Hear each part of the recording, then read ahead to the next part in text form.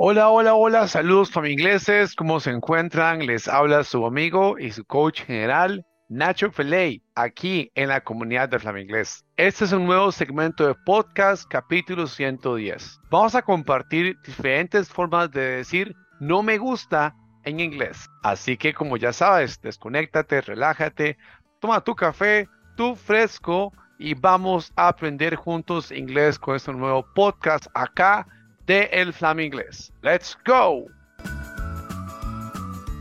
La frase don't like, I don't like it, es que usted venga a decir que pues no te gusta algo. I don't like it, no me gusta. Perfecto. Número dos, it's not my favorite. It's not my favorite. No es mi favorito. Siguiente, I'm not a big fan. I'm not a big fan. No soy un gran fan. El que sigue, it's not of my taste. It's not of my taste. No es de mi agrado. Thank you, but no.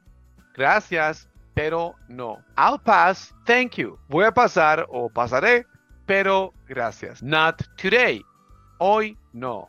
Not today. Muy buen trabajo, Flaminglés. Con esta información has podido aprender a cómo venir a decir que algo no te gusta sin tener que volver a decir I don't like it. ¿Qué esperas? Hoy puedes volverte parte de la comunidad VIP de Flaminglés para poder desbloquear más ventajas, más material, un coach inglés que te va a ayudar en tu entrenamiento y dominio de este idioma, como también alianzas con comercios aquí en el Flaminglés. Recuerda, aprender mientras que te diviertes solamente en el Flaminglés.